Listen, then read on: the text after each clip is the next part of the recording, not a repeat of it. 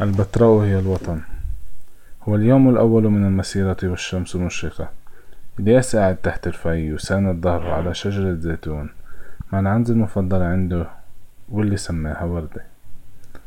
قبل شوي حضر الياس بريق شاي وهلأ عم بيشف من كاسة الشاي على مهله، بينما عم يطلع على المنظر اللي بالرغم من انه كتير مألوف بس بياخد العقل. بيعتبر الياس شرب الشاي مع نعناع طقس مهم من طقوسه الصباحية، ونادرا ما يبلش يومه بدونه. نسمة هوا قوية طيرته، والياس على طول بيظبط كوفيته الحمراء والبيضة اللي لاففها على راسه. بمد اجري بمحل مريح وما عم يحسن يفتح عيونه من الشمس لما هو بيطلع على الأفق. بعد شوي وبدون ما يحس بلش يفكر بجده المتوفي. مثل أبوه وجده والكل اللي أجا قبلهم انولد الياس بالبتراء، ومثلهم كمان بيعرف البتراء حجر حجر. كانوا الياس وجده بحبوا يقعدوا سوا بالضبط بنفس المكان اللي قاعد فيه الياس هلأ، تحت شجرة الزيتون. كانوا يقعدوا ويضحكوا على السياح اللي مبينين مثل النمل من فوق.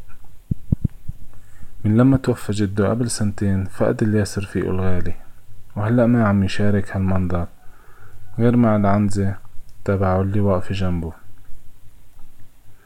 قديش الياس مشتاق لجده، وبيضل يتذكر الجملة اللي كان يقولها جده دايما: ولدت بالبتراء وراح أموت فيها.